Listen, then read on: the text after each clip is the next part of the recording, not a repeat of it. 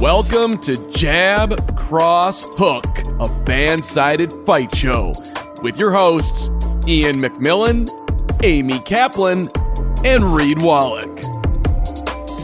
Hello, everyone. Welcome to this week's live episode of Jab, Cross, Hook. A little bit of a different format this week. Myself and Reed are going to do a two-person draft right at the top of the show. And then we're going to talk about some UFC news. We're going to talk about this weekend's big Bellator card. But I don't want to pass up the opportunity to brag about winning last draft. So I finally bury the lead. I'm not. Yeah, I can't bury the lead.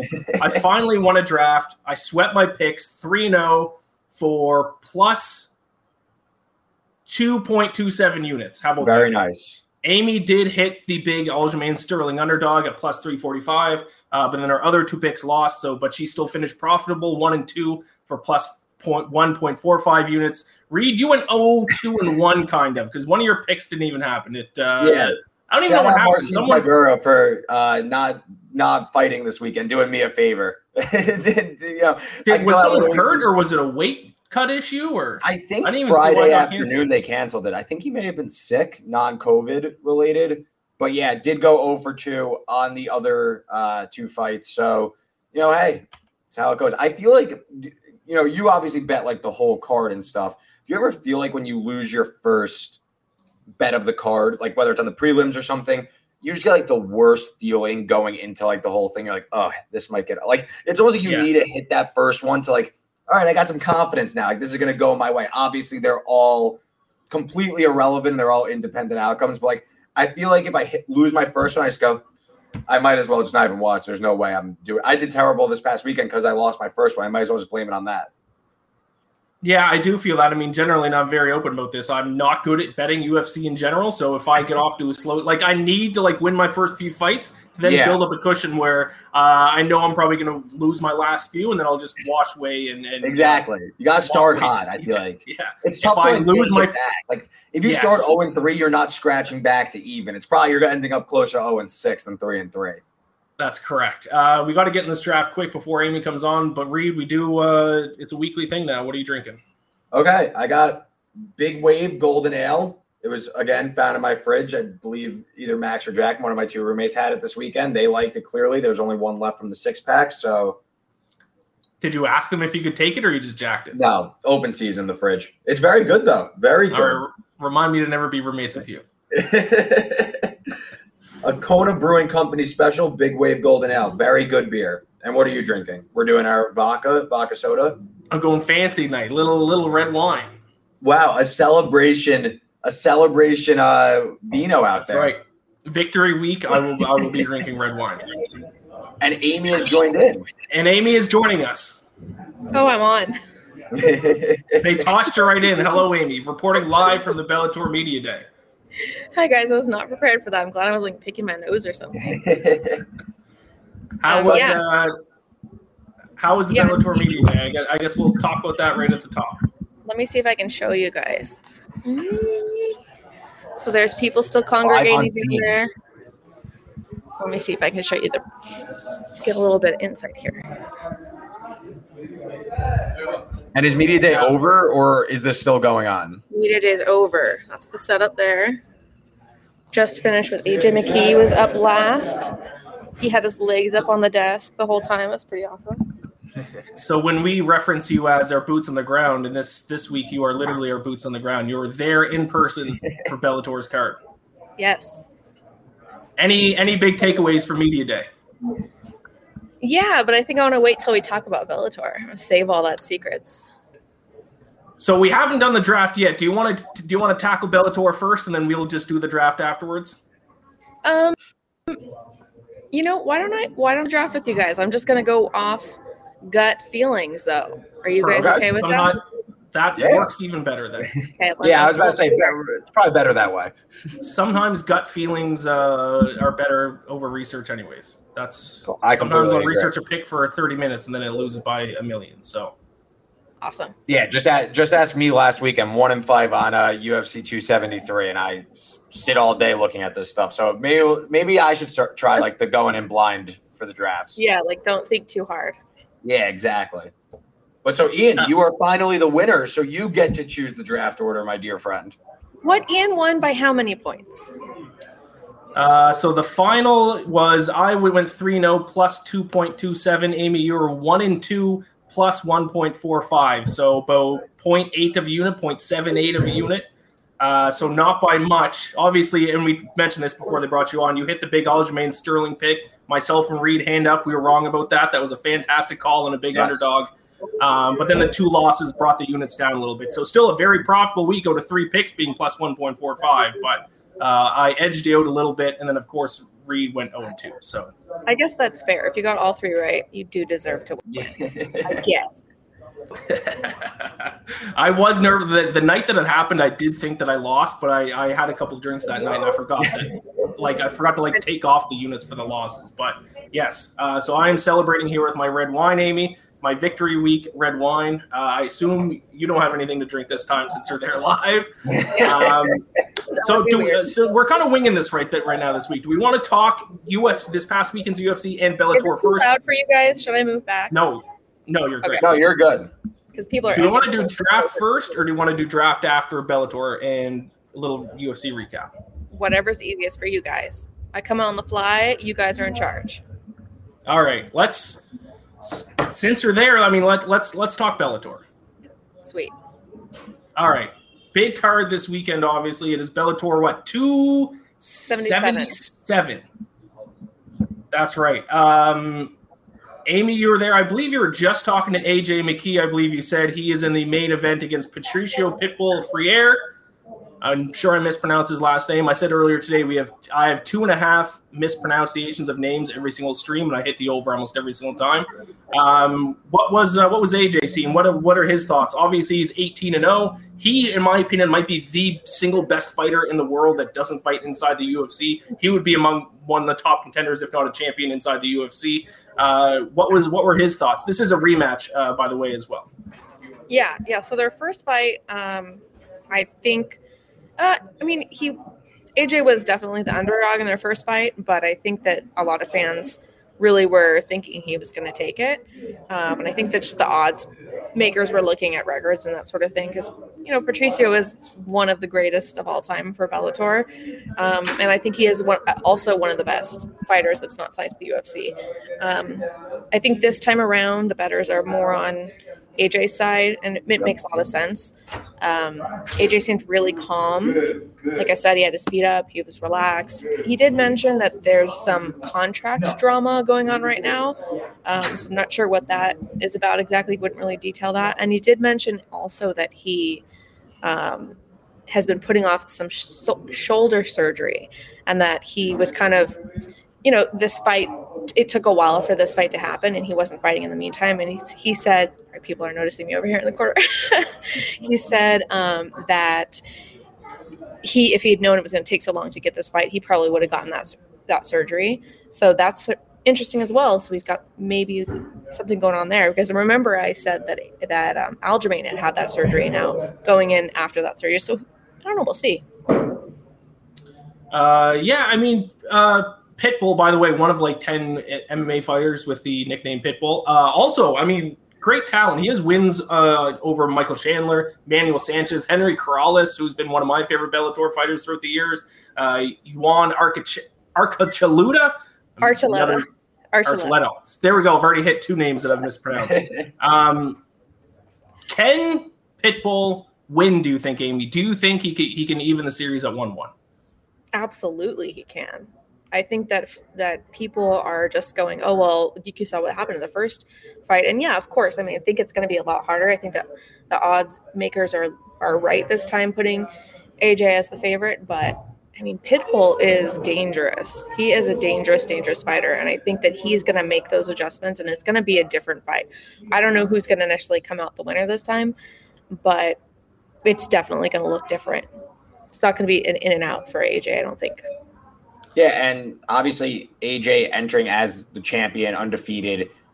And you mentioned that he might have some contract disputes, lingering surgery. Is there talks of him maybe leaving Bellator? Maybe is there a jump to the UFC possible after this fight? If he is to retain it, of course. But is there anything like that you think on the horizon? You're there. You just had media day. Anything like that on being talked about? I think we were all shocked when he didn't go right to the UFC. So okay. I don't know if there was even really talk with the UFC. I don't really know what his contract looks like, but I think there was definitely some surprise that he didn't go right there. So him going to the UFC would not be shocking at all. Because there's, coming from featherweight, he's still so young. There is an opportunity with Volkanovski coming off a win to maybe, do you think he would have to work his way up the ranks, or is AJ, obviously pending victory, a big enough draw to maybe jump straight up to the UFC, get a number one contender shot and get Volkanovski? Or you see this more of like a long play for him? Maybe that's why he's not in a rush to get there. I think that it would be much like they did with Michael Chandler recently, where they put him kind of near the top. Definitely give him somebody that if he beat, it was his way of proving that he deserved to be up there. But it wasn't a title shot. It wasn't a contender shot. But it was definitely high up there, and it was showing him the respect that he deserved. I think that's the same way they go with AJ.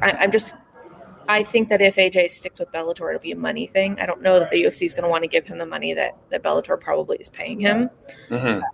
So that would be interesting to see if AJ decides that money is more important to him than saying I'm in the UFC. 100%. That's always the big thing between Bellator and UFC. But for anyone who's a UFC fan but not a Bellator or hasn't watched very many Bellator cards, these guys are at the Eddie Alvarez was a Bellator guy, and he went on to be the UFC lightweight champion. Michael Chandler, right at the top of the lightweight division. So make no mistake about it, these guys are very good. Co-main event is also an interesting fight, though, if you two are ready to move on to that, because it is the finals of the light heavyweight Grand Prix. Speaking of UFC, UFC fans will recognize his name. Corey Anderson is fighting the defending champion Vadim Nemkov in the finals of the light heavyweight Grand Prix. Amy, did you get a chance to talk to either of those two fighters? Any initial thoughts on that fight at all? Yeah, both of them came. This is the one I think is, for me, is the hardest to pick because, Vadim is a killer too. I mean, he's got this hold on pretty much anyone he fights. It seems like he's just so good, but he has this thing where like the casual fans don't really know who he is. And it's so shocking to me because he's such a great fighter. And so I think this fight is getting a little bit less play than it should be. Obviously, Corey Anderson is on the other half, and fans do know who Corey Anderson is. And Corey Anderson is coming in, and he seems like he has a bone to pick a little bit with like the fighting game in general. He talked a lot about how differently he's being treated in a good way here at Bellator and how he was treated poorly in UFC. And so I think he's really trying to like right his career, like maybe get to places he didn't feel like he could get in the UFC. He mentioned that in the UFC, someone he wouldn't say who pulled him into his office and said, look, you deserve the title shot, but we can't give it to you because you're not exciting enough. You don't have enough followers on Instagram. You don't bring in enough people. And so he was really hurt by that because he thought, if I earned it, why don't I get it? Yeah. And so he's saying that here in Bellator, he's earned it. He showed that he's earned it. So he does have a little bit of bone to pick, and I think he wants to prove things to people. So I think it's going to be a really close fight. That always is the tricky part about mixed martial arts, is that love it or hate it, it kind of is the fact, especially inside the UFC, that it's more than just about your skill level. I mean, you see guys who get title shots that don't necessarily deserve them, but they are marketable, quote unquote. Vadim Nemkov, I was looking at his record, very impressive record. Only 2 losses in his career. One was a split decision back in 2016, and the other one was a loss to a current UFC title challenger. And I'm going to hit the over on 2.5 mispronounced names, Yuri Prochazka. But most people just go by Yuri. You did it. Close. You did it? Yeah, that was pretty good. That was good enough for me. I think. But yeah, one of his only 2 losses of his career, and the other one was against. I'm not even going to try to pronounce the other guy's last name. I want to hear it. Split decision loss. Karl Albrechtsen. It's tough when there's a T. I'd have to see it. I'd have to see it on paper. Albrechtsen. So I mean, obviously a very capable fighter. I keep saying it because I really want people to understand that these top tier Bellator guys are not a tier below UFC. Any of these title holders, challengers, Vadim has already he beat Phil Davis twice, who's a former UFC fighter, and he beat Ryan Bader by TKO. And I think that was for him to win the light heavyweight belt. So Vadim's very capable, and obviously Corey Anderson is too. He didn't leave the UFC, like you mentioned. He didn't leave the UFC because he had a ton of losses in a row. He left the UFC because it was a better move for his career, and by his account, is making more money. So that's a very intriguing fight. Amy, if you had to pick a winner in that fight, who would you go with? Corey Anderson. That was the first name that came out of my mouth. Getting underdog also. Smaller underdog than the Pitbull fight. It's a much closer line, but Corey is the underdog in this fight. Yeah. Yeah. I think that, like I said, I think he just wants it more. I think that's going to be the key.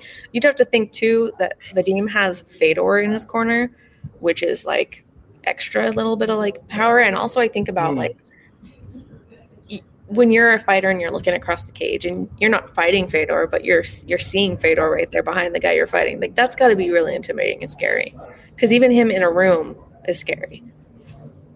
Yeah, he's one of the most intimidating people of all time. Fellow Russian as well, so makes sense that he's in his corner. I personally looked at a couple other Bellator fights on the main card that kind of intrigued me a little bit.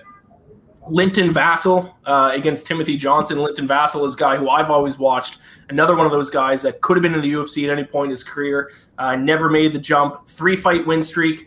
And his losses, though, before that 3-fight win streak have come against some of the better guys in the division. And he's going up against Timothy Johnson, who, if you like mustache guys, I don't know if he still has it. Last time I saw Timothy Johnson, big mustache on the guy. It looks like one of those old 1930s boxers.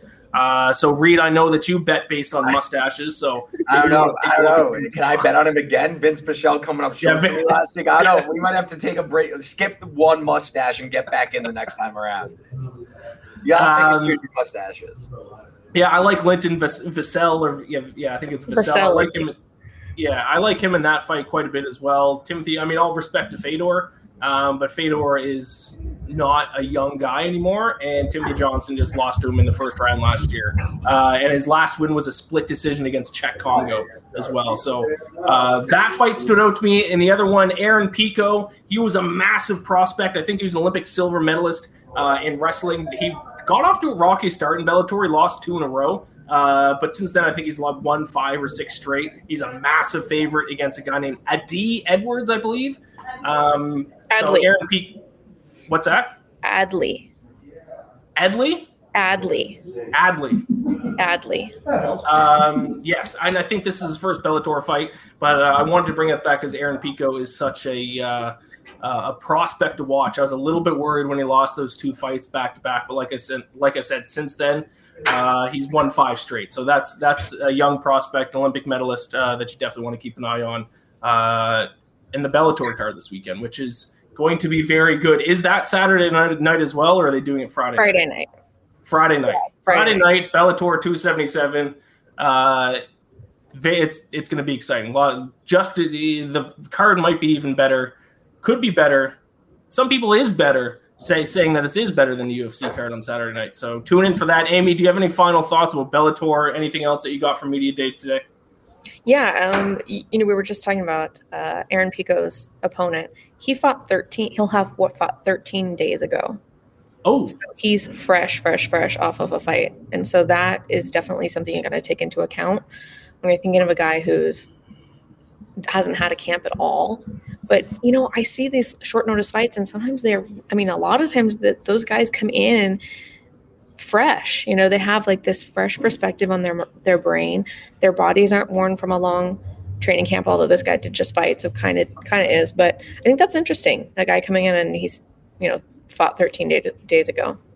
Yeah, that is the interesting balance. Is it because is he warmed up because he just fought a couple weeks ago? Is he now loose and that was almost like a warm up fight for him, or could he be quietly nursing injuries that he suffered in that fight? That's always kind of the balance between guys who just kind of fought back to back. So interesting note. I did not know that.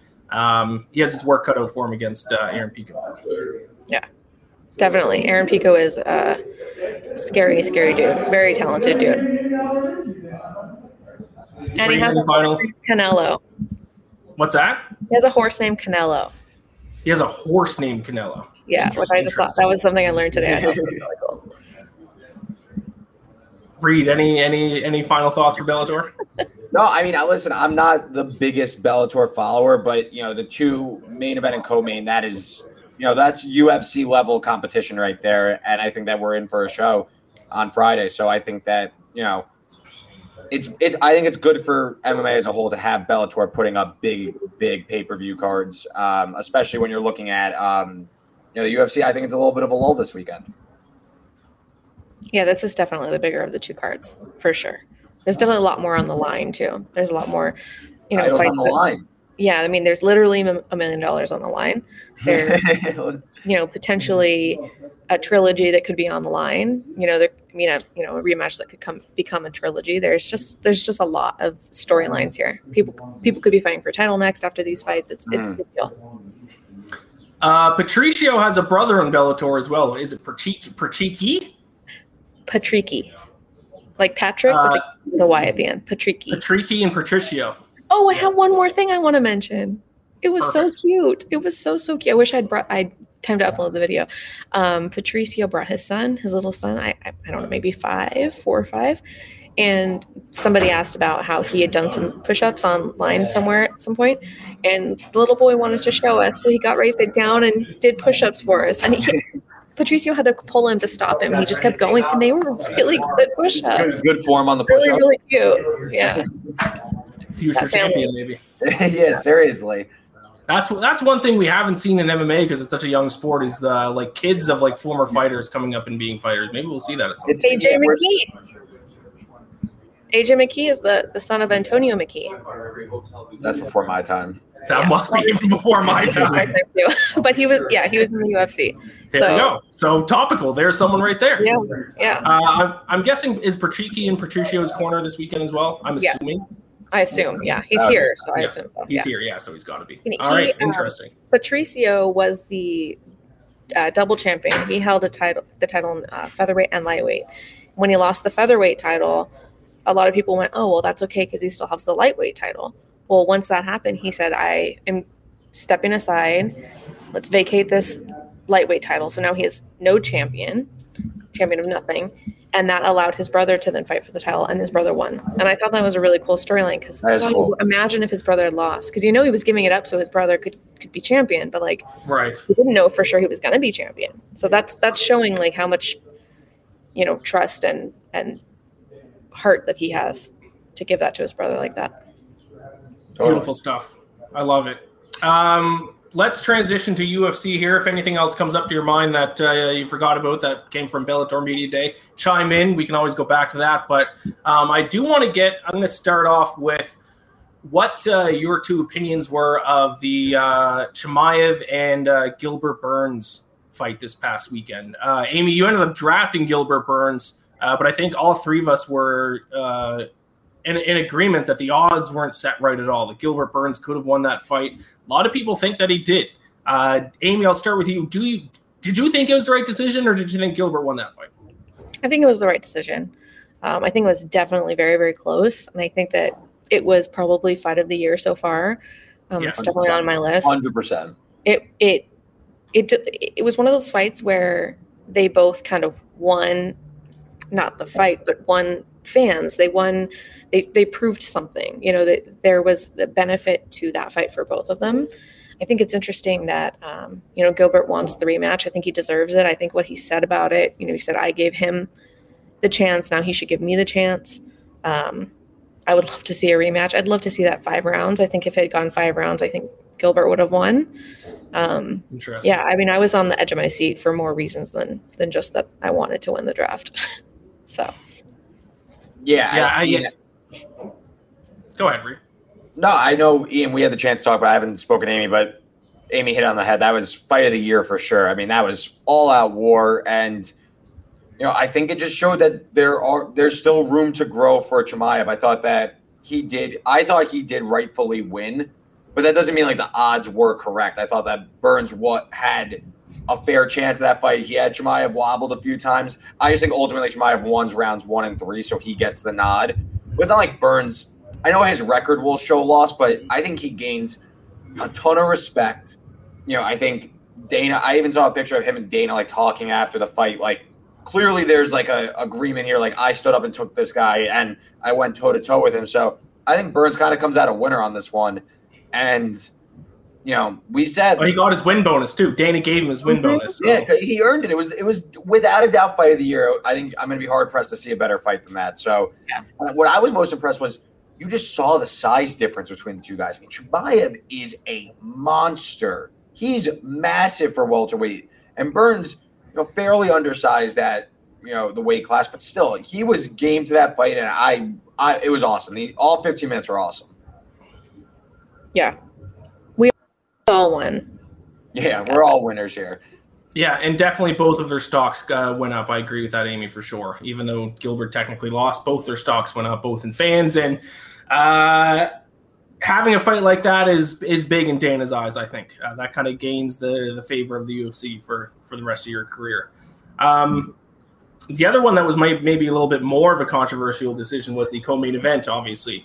Aljamain Sterling won. Amy, you did call it. Very close fight, though. A lot of people did think Jan should have got the decision. I guess it came down to the first round because Aljamain clearly won rounds 2 and 3, and there was even an argument he could have got a 10-8 in round 2, and then Jan clearly won rounds 4 and 5. So did you agree with that decision, Amy? Obviously, you had Aljamain, but do you think is the right decision on the judges' scorecards? I do, and I've talked at length about this all week to everyone I can because I just have in my brain, I have a theory or like a reasoning why I believe that Aljamain won. I think you're right. First round was obviously the one that was in question. I need to go back and watch it again. At the time, I was thinking Aljamain had won the first round. I believe he should have gotten a 10-8 in the second round, but I'm okay with him not. But it's hard for me to say that a winner of a fight wasn't the one that was in danger of losing. Because anytime I was watching that fight and I was going, oh my God, it's going to end. It was never because of something Peter was doing. It was because of what Aljamain was doing. So interesting. It would be really hard for me to say that Peter won that fight. And I love Peter. I love both those fighters. It was really hard for me to watch that fight because I really wanted them both to win. But I think it was right. I think Aljamain won. Reed? Yeah, I was pulling for Jan, but ultimately, I think Amy kind of summed it up pretty well that he didn't do enough to win the fight. Even if I thought he did win round 1, it wasn't a decisive victory. Aljamain had the more, I guess I'm going to repeat myself, but the decisive moments of the fight were controlled by Sterling. Like if you look back at the last fight, Jan, he clearly was the far superior fighter. I'm not saying Sterling is better than Jan or vice versa. I'm just saying in those 25 minutes, Sterling was the better fighter, and Jan fought Sterling's fight. Losing that round I thought was very decisive. That round 2 was really bad. So, pulling for Jan, I can't argue with the decision though. He fought a losing fight. Do you guys want to see a third one though? Because I don't want to see a third one. Not yet. The UFC is on this trend where they do like rematches and trilogies like really quick. Like let it breathe a little bit. Maybe if the two guys go on and win the next couple of fights and it makes sense down the road, because then you have time to kind of rebuild it up. Have things changed the past couple of years? No, I don't want to see a third one. So what? Sterling Dillashaw and then Jan versus I don't even know. I mean, I would love to see him with Merab. I know I said that with Matt Frivola. Like, I think that there's such a good storyline there. I don't know that that's necessarily the next fight for Jan, but I think that's got to be. I think he needs to get through Merab to get a title shot to Aljamain, and it's more just about like the story. And you can see that is what Merab is angling for. He's posting all kinds of pictures of Jan on his Instagram, like as a child with like his head all shrunken and stuff. So like that's definitely there's a story there, and I think that could be a really fun trash talk session between the two of them. I forgot about Aldo also still in the mix at bantam. I mean, do you go because Jan obviously beat Aldo? Do you give Aldo a title shot? Dillashaw, Jan, winner gets Sterling again? Is that kind of how you do it? I think he already announced like TJ is going to be next in line, didn't he? Mm-hmm. Yeah, did I miss that? But he did say that, but he changes his mind all the time. That's true. But yeah, I think it's going to be TJ. I wouldn't be upset if it was Aldo. Either one of those guys is a good option. I think TJ makes sense just because he was the former champion, that kind of thing. But and I guess Aldo was too. But puts Jan in a bit of purgatory though, because he could kind of only go down, and I feel like you could dominate on like a Rob Font. I think Rob Font's a really good fighter, but you kind of put yourself in harm's way of like, how far can I go? I imagine Jan would be a big favorite over Rob Font, but I feel like it puts you in like, how do you get back up the ladder? You know, you're kind of stuck in the middle there. And I think that's why the fight with Merab makes sense. Why I think that Peter might be enticed to take it, because there is actual hatred between the two of them. So for him, it would be like, I just want to beat this guy's ass. Mm-hmm. I don't care about the fact that he is lower than me, because if I beat him, that's like me shoving it in Aljo's face. Yeah. You know what I mean? Like there's actually bad blood between that group there. So that makes sense. I scored the fight a draw, to be honest. I did think Jan won the first round, but then I thought Aljamain got a 10-8 in the second round. But I will say, even though I scored the first round for Jan, it wasn't like when the decision was read, like I wasn't like upset or was like, oh, that was a terrible decision. Like it was a close round. Like it could have gone either way. Like I'm fine with the decision. I'm very happy for Aljamain, because I think him coming from winning via disqualification and the fans just attacking him for it, like the past year or however long it's been, for him to then mentally recoup, knowing even though he won the fight, he was getting beat up by Jan, for him to mentally recoup, get confidence, figure out how to beat Jan, and then go in and do it. It's hand up. I was wrong about Aljamain Sterling. So was I. That was an impressive performance. Yeah, he earned the win. He did look way better than he looked in the first fight. So, I don't think in the first fight he was at his best. And shout out Ray Longo as well. Now 3 champions in the UFC that he's coached, and all 3 have been significant underdogs heading into the title fight that they won. Matt Serra, Chris Weidman. Matt Serra obviously against GSP, one of the greatest upsets of all time. Chris Weidman against Anderson Silva, one of the greatest upsets of all time. And then Aljamain Sterling against Piotr Jan, one of the bigger upsets of title fight history. So Ray Longo is a hell of a coach, no doubt about that. Shout out Long Island. All right, let's. Are we ready to get in the draft here? Do you want to talk about the last fight, the main event? Do we want to talk about? Yes, I know. So you're right. We got to talk about Volkanovski. I know that there's not that much to say. There's not that much to say because Volkanovski just put the hurt on Korean Zombie, but my heart breaks for Korean Zombie. Yeah, I mean, think he should retire, because that's what it sounded like he was thinking about. He was considering that. He got taken to school. He's clearly as good as ever. I mean, that was woo. He's not a title contender guy. I mean, these guys who are fan favorites, I wish just at the end of their career, the UFC would just start giving them fun fights. Guys who are like close to their level. Like give him like a Cub Swanson. Like one of those guys. Like let's not give Korean Zombie the top 2-3 guys in the weight class, because his career is just not at that level anymore, and it's unfortunate. But I mean, I'm not going to say whether or not he should or should. I think he still has gas in the tank, just not against the top guys. So, but if he retires, hey, it was a hell of a career.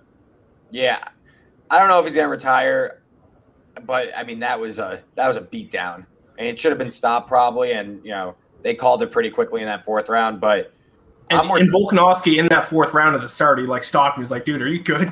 Yeah, I mean, which I thought was a nice move by him. Yeah, but Volkanovski, he continues to impress.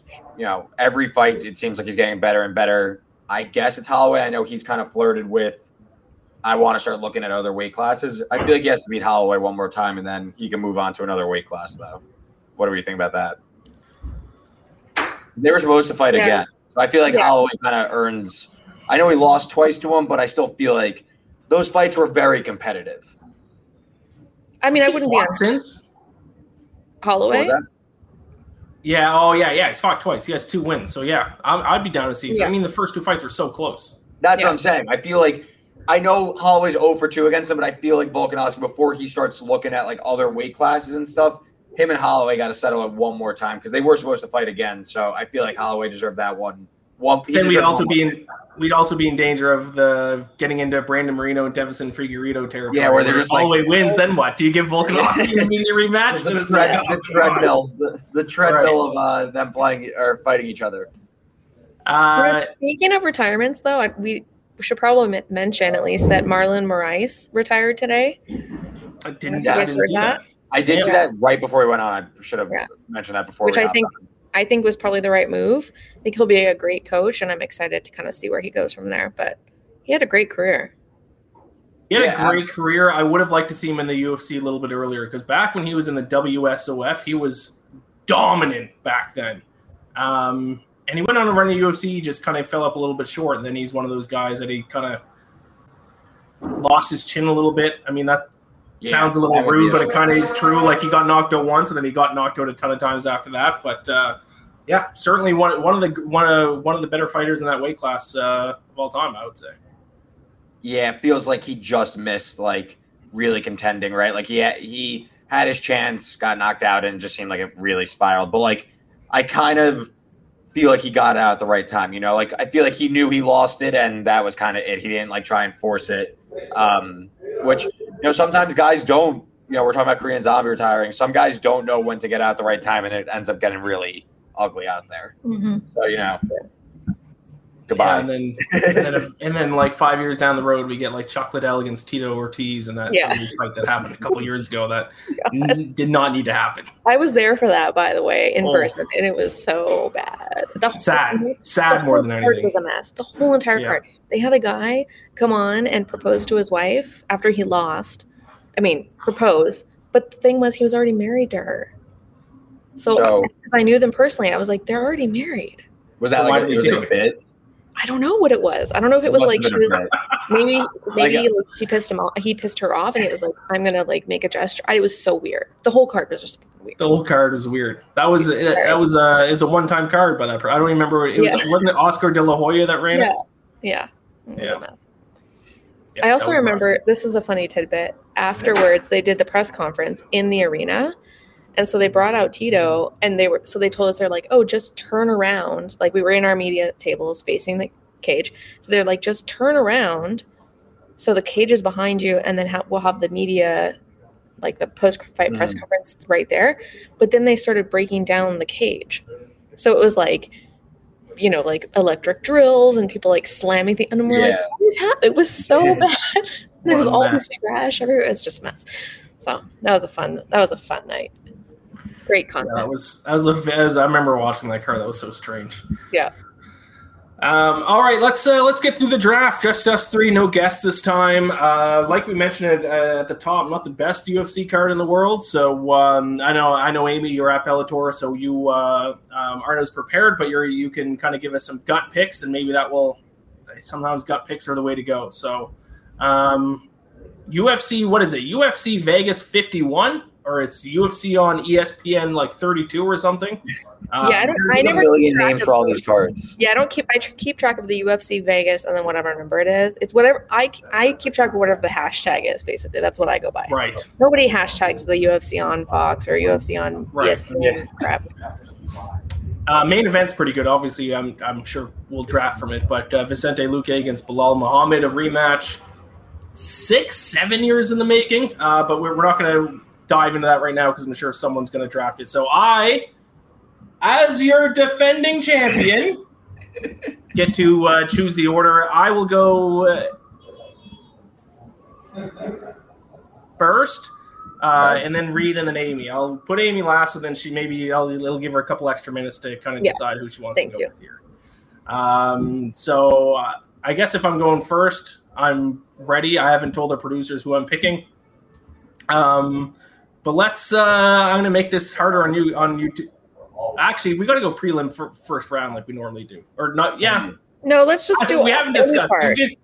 Let's just do the whole card because, to be honest, some main card fights are kind of prelims, anyways. To be completely honest. Yeah, and I don't know who's on what card. Right. Everything's on the table.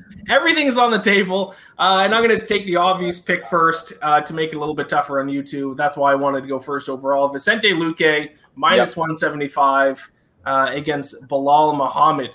I'm sorry for our producers that I did not let you know ahead of time, but it is going to be Vicente Luque. It is a rematch. Vicente Luque won the first time via first-round knockout. To be fair, as much as that was a first-round knockout and an impressive performance by Luque, I'm not basing this bet on that fight alone because I don't think a first-round knockout really gives you a whole lot of signs or indication of how the matchup actually is between the two fighters. Obviously, every time that you are going to bet or pick a Belal Muhammad fight, you have to look at wrestling because that's what he does. That's how he wins fights. But Luque has a 64% takedown defense rate. Pretty good, and if he can keep it standing, there's no doubt about who has the advantage on the feet. So I will go Vicente Luque in the main event, minus 175 against Belal Muhammad. Muhammad does average 2.2 takedowns per fight, but only a 33% takedown rate. So he doesn't complete a lot of the takedowns. Only 1/3 of his takedowns he completes them, and Luque is pretty good at defending them. So I think he can keep it on the feet. I think Luque wins. Yeah. It's minus 180. All right. I'm going to be on Luque in some sort of fashion. I think he punches so like just the striking is incredible. I think he messes up Muhammad. Honestly, I think he knocks him out. I do like Belal Muhammad though. So do I, but I think Luque's like he's quickly approaching contender status at welterweight. I just think he's a cut above Muhammad. I think Muhammad, that Wonder Boy victory, I think is being a little overrated. I think Luque is just a far superior athlete at this point. So I like Luque. I like your pick. Okay. All right. Amy might pick Muhammad at some point in this draft. I feel like possibly. Reed, go ahead. You're second. Yeah, I wrote this fight up on BetSided earlier this week. It is actually on the prelim card, the featured prelim. I'm going to take William Knight plus 145. He should be plus 140, plus 145 against Devin Clark. This fight's going to be at heavyweight, which is interesting to me because Knight missed his last weight. He took a short notice fight, missed weight by 12 pounds at light heavyweight, which like he immediately apologized and said, listen, like I didn't mean to do this. I couldn't get there. I took the fight on short notice, all that. Great. But now he's fighting at heavyweight, which is clearly a better weight class for him. And Clark's coming all the way up to face him. I just think that this is Clark, he sometimes fights at middleweight. I think that this is a huge step up in class for him, weight wise. Knight pushed a good gas tank. I like him a lot as an underdog here. I think he could grapple, get this against the cage. So, yeah, I think that this weight jump is going to suit him better now that he gets a full camp. Yeah, that 12 pounds was crazy. It was a UFC record for, like, being embarrassing in terms of how – and, like, he immediately said after, he's like, yeah, like, I couldn't cut it. Like, I just wasn't prepared. Whatever. So now they're tossing him a bone, I guess. I don't know why, but they are. And listen, we got to take advantage. I agree with that take. I have no other further comment on that fight. I read your write-up at BetSided. Anyone who's watching, check that out. I agree with what you said. Perfect. So, yeah, I won't be picking against you on that one. Amy, back-to-back picks. Gut feeling. Hit us with them. I know we're putting you on the spot a little bit, so yeah. I mean, I won't expect big breakdowns of these fights. Yeah, I mean, I think my first pick's not surprising considering how I reacted to your first pick. I'm gonna go with Belal. I think Belal is like consistently underrated in like every fight he's ever done. I think that's true. He's just like I don't know, like it's all hard. Again, I'm picking. I've been in the gym with Belal a few times when I was out at Rufus Sport. I think he has a good work ethic. I think he's really smart fighter. He's obviously on the desk, so he talks about fighting. I think he's got like that edge, and I think he's, being underlooked. So I'm going Belal. I won't ever bet against Belal. He is one of those guys that are he's not the flashiest fighter in the world, but he's grit, he's heart. He knows how to win fights. He's smart. So even though I'm on the other side, I mean, it's definitely not a pick I hate. And also, by the way, I was wrong with Sterling last week, and you were right. So I'm not going to argue against you too much. So I'm just going to record that and put on loop. I was wrong, and you were right. I have another theory. These are another one of like my betting theories. I think the fighters that also that like are on the commentary team as well, like that do like the both in their off time, it actually works against them. And I think that they become worse fighters after commentating.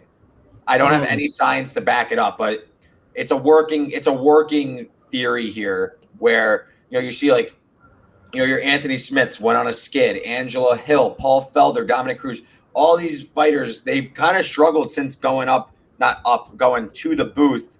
I'm just saying, Belal trying this whole commentary thing, it might end up sending him to the commentary booth for permanent, in the long term. I mean, I definitely see that. I I could see them being distracted. I'm not crazy, right? Like, I know I'm crazy, but I'm not totally crazy. Not at all, because I could see that they'd be distracted. They might not have as much time to train. They're going to have to be spending time researching. They're going to be overthinking. So I definitely see reasons why that theory would make sense. So I'm excited to see what I'll prove you wrong. Completely. People do say with MMA and UFC, it's either you're all the way in or all the way out. So if you're starting to do commentary, that's kind of like half a foot out. So I think there is something to that, but I'll get in the lab. It's not a foolproof theory in the sense that people who are do commentating jobs still win fights. It's not like they're like completely winless. Yeah, no, of course. I think there is something to that. Yeah. Amy, I'll give you a minute here to come up with another pick because it is back to you. But we will bring up the round one recap graphic here while you're coming up with your next pick. Only favorite. You know what? My strategy of leaning more towards favorites has actually worked in my favor. Vicente Luque minus 180. William Knight plus 145 for Reed. And then Amy on the other side of the main event, Bilal Muhammad plus 150, which is by far and away the main event. So, sometimes there's a card where the main event isn't the people's main event, some might call it, but I would say the main event is also the people's main event on this card. So we covered that in the first round. Amy, are you ready with your second pick? Yeah. Okay, so I almost went with this guy for my first one, so I guess it's cool. Rafa Garcia. I think I've been following his career since he was in Combate. I think he, he's one of those guys, again, like people kind of underestimate. He's not super known by fans. I think he'll, like, it's a heart. I haven't had a chance to look at anybody's records at this point. So this is all just heart. I'd put my money on Rafa. Looks like he's a favorite too, right? I believe it's a pick'em. Yeah. It's a pick'em. So a true coin toss there. But yeah, Amy, like I said, we put you on the spot with the draft today, so we're not going to hold you to big breakdowns, but he's 1-2 inside the UFC, but he is coming off a win against Natan Levy. And oh my gosh, Natan is one of my absolute favorites. I was really shocked by that performance. So that's another reason why you reminded me. Rafa's keeps proving himself. Mm-hmm. Perfect. I love it. Won't argue against that. Reed, second round pick. Back to you. Yeah, back. I didn't realize he was going to be back so fast, but I bet on Andre Valaho. I believe I said that right. I don't know if I took him in the draft that we did, but he fought on a pay-per-view card against Michel Pereira, and Valaho was like a plus 450 underdog and looked very, very good, in my opinion. He's at plus 150 against Miguel Baeza. Baeza, I've watched him a few times, puts himself in a lot of trouble, and Valaho punches incredibly hard, nearly knocked out Pereira in his last fight, who, in my opinion, is a real step up from Baeza. So I like Valaho. What? No, go ahead. Finish. Why? Because are you taking Baeza? I can't even get finish your pick, dude. Finish your pick, and then I'm going to rip it apart here soon in a couple minutes. Go ahead. Finish okay, well, Baeza puts himself in harm's way. I think Valaho could find the finish. Baeza nearly got knocked out by old man Matt Brown a few years ago when I first really got into betting UFC. So give me Valaho. I think he can find a knockout punch. Go, rip all right. me. You win one UFC draft, and you think you're all that all of a sudden. Yeah, that's right. That's right. I just finished my victory wine. Now this draft gets personal. I'm watching the full. I'm gonna put. I think he's Portuguese. I'm gonna hold a Portuguese flag up and everything.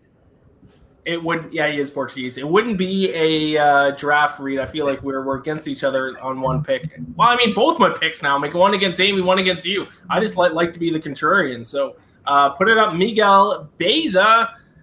Once again, I think I've hit about 5 last names that I've probably mispronounced. But, I mean, to be honest, Reed, when I was looking at this and doing my research, I was going to pick Andre, but I watched film on him. Not impressed, to be honest. He has power, that's for sure. Most of his wins have come via knockout. But he's stiff. There's no, fluidity to his striking. And that's kind of proven if you look at the stats. Now, he was obviously kind of thrown to the wolves on short notice against Michel Pereira, but in that fight, he had a strike accuracy rate of just 33%. he has power, but there's no fluidity to his striking. And in that fight, he absorbed 7.13 significant strikes per minute. That's not good. Tough to win a fight when you're getting punched significantly 7 times in a single minute. And I actually think Miguel might actually submit him. He had 5 submission attempts in his last fight, and his last win was via submission as well. And I haven't seen, at least when I was watching tape, I haven't seen Andre grapple too much. It's certainly not a specialty, though. He is a power striker. Yeah. So I am going to go Baeza minus 175. Going head-to-head. Both my picks are head-to-head with you two, which completes round 2. We have one round to go, but we will bring up the recap graphic here. I'm sticking to my strategy. Favorites, minus 180, both of my picks. Reed, plus 145, and you're sticking with the underdogs. Fialo, plus 150. Amy, Bilal Muhammad, first round, and then you just took Garcia as a pick'em, minus 110, coin flip fight there. So 2 rounds down, 1 round to go. My final pick, since the snake draft here, Jordan Leavitt, plus 105 against Trey Ogden in this fight. I think this is going to be a submission battle, so I am going a slight underdog here. Ogden's making his UFC debut. 11 of his 15 wins are by submission. Jordan Leavitt, 2-1 in the UFC. 6 of his 9 wins have come via submission, so I think it's going to be a grappling battle, but 2 big reasons why I'm betting on Leavitt. 0 submission losses. Ogden has 3 submission losses on its record, and also you kind of have to factor in octagon jitters. Usually I'm a stats guy, but I truly think 2 guys making their UFC debut, guys and girls making their UFC debut, a little bit of octagon jitters possibly. So I will take the slight underdog in that one. Okay, well, I'm a little bit perturbed because I was going to pick him as well, literally only because he has a book review YouTube channel where he reviews books, and I'm a big book person. That's amazing. I'm just like, that's cool. I like Is it Leavitt? Leavitt, I think. Yeah. I don't know like his upside. I kind of like Leavitt in this fight. I agree. A few times back, I believe it was his debut, he fought some just like washed up fighter, and he literally like picked him up and threw him down and knocked the guy out. So I've always kind of he does have a knockout by slam. Yeah, it was some guy who was on his way out, and he just completely, like in a minute, it was insane. So I've always been a fan of Jordan Leavitt ever since. he took him out of the UFC, literally. I like the pick there, especially as a small underdog. Yeah, I agree. Okay, Reed, back to you. Final pick of the draft. Back to me. So we're talking about pronouncing names. This is a fun one. Give me Omar Godziev. Yeah, small favorite. I think you did pretty well with that. I think so too. It came out confident. I feel like that's what really got it home there. But 2 debutants going on the co-main, a little strange, but I'm gonna start with the Russian. I think he has much more power. I watched him on Contender Series, absolutely ruined this guy's knee, screaming in pain submission, but he also has 8 knockouts to his name, so I'm gonna trust him against Baralho. I just think I just have a gut feeling here. I like Omaradzev. I think he's a slight favorite. I'm going to follow the money here and not overreact to anything. He has 8 knockouts, like I said, 11 wins. I think he kind of avoids any of Baralho's power and gets probably a submission victory as well. I think he gets us to the ground. And it kind of gives me a little favorite. Try and mix it up a little bit. I like it. I have no opinions about that fight, so I agree. I just love it when you call them debutantes. I pictured them coming out in like big lace dresses, like with for a very violent sport, I like to dumb it down as much as possible. All right, Amy, you got the last pick of the draft. Sam Hughes. She's another one I've followed from LFA. I think she's, if I remember correctly, I think she lost her debut. I think this is her second fight in the UFC. But I think that when you lose your debut like that, you get the experience, you get the the jitters of it being your debut out of the way, and they tend to be pretty successful in that second fight. So that's kind of what I'm betting on here. I think she's got it what she needs to make it. So, and she Estela Nunez is pretty good. Estela Nunez, not related to Amanda Nunez.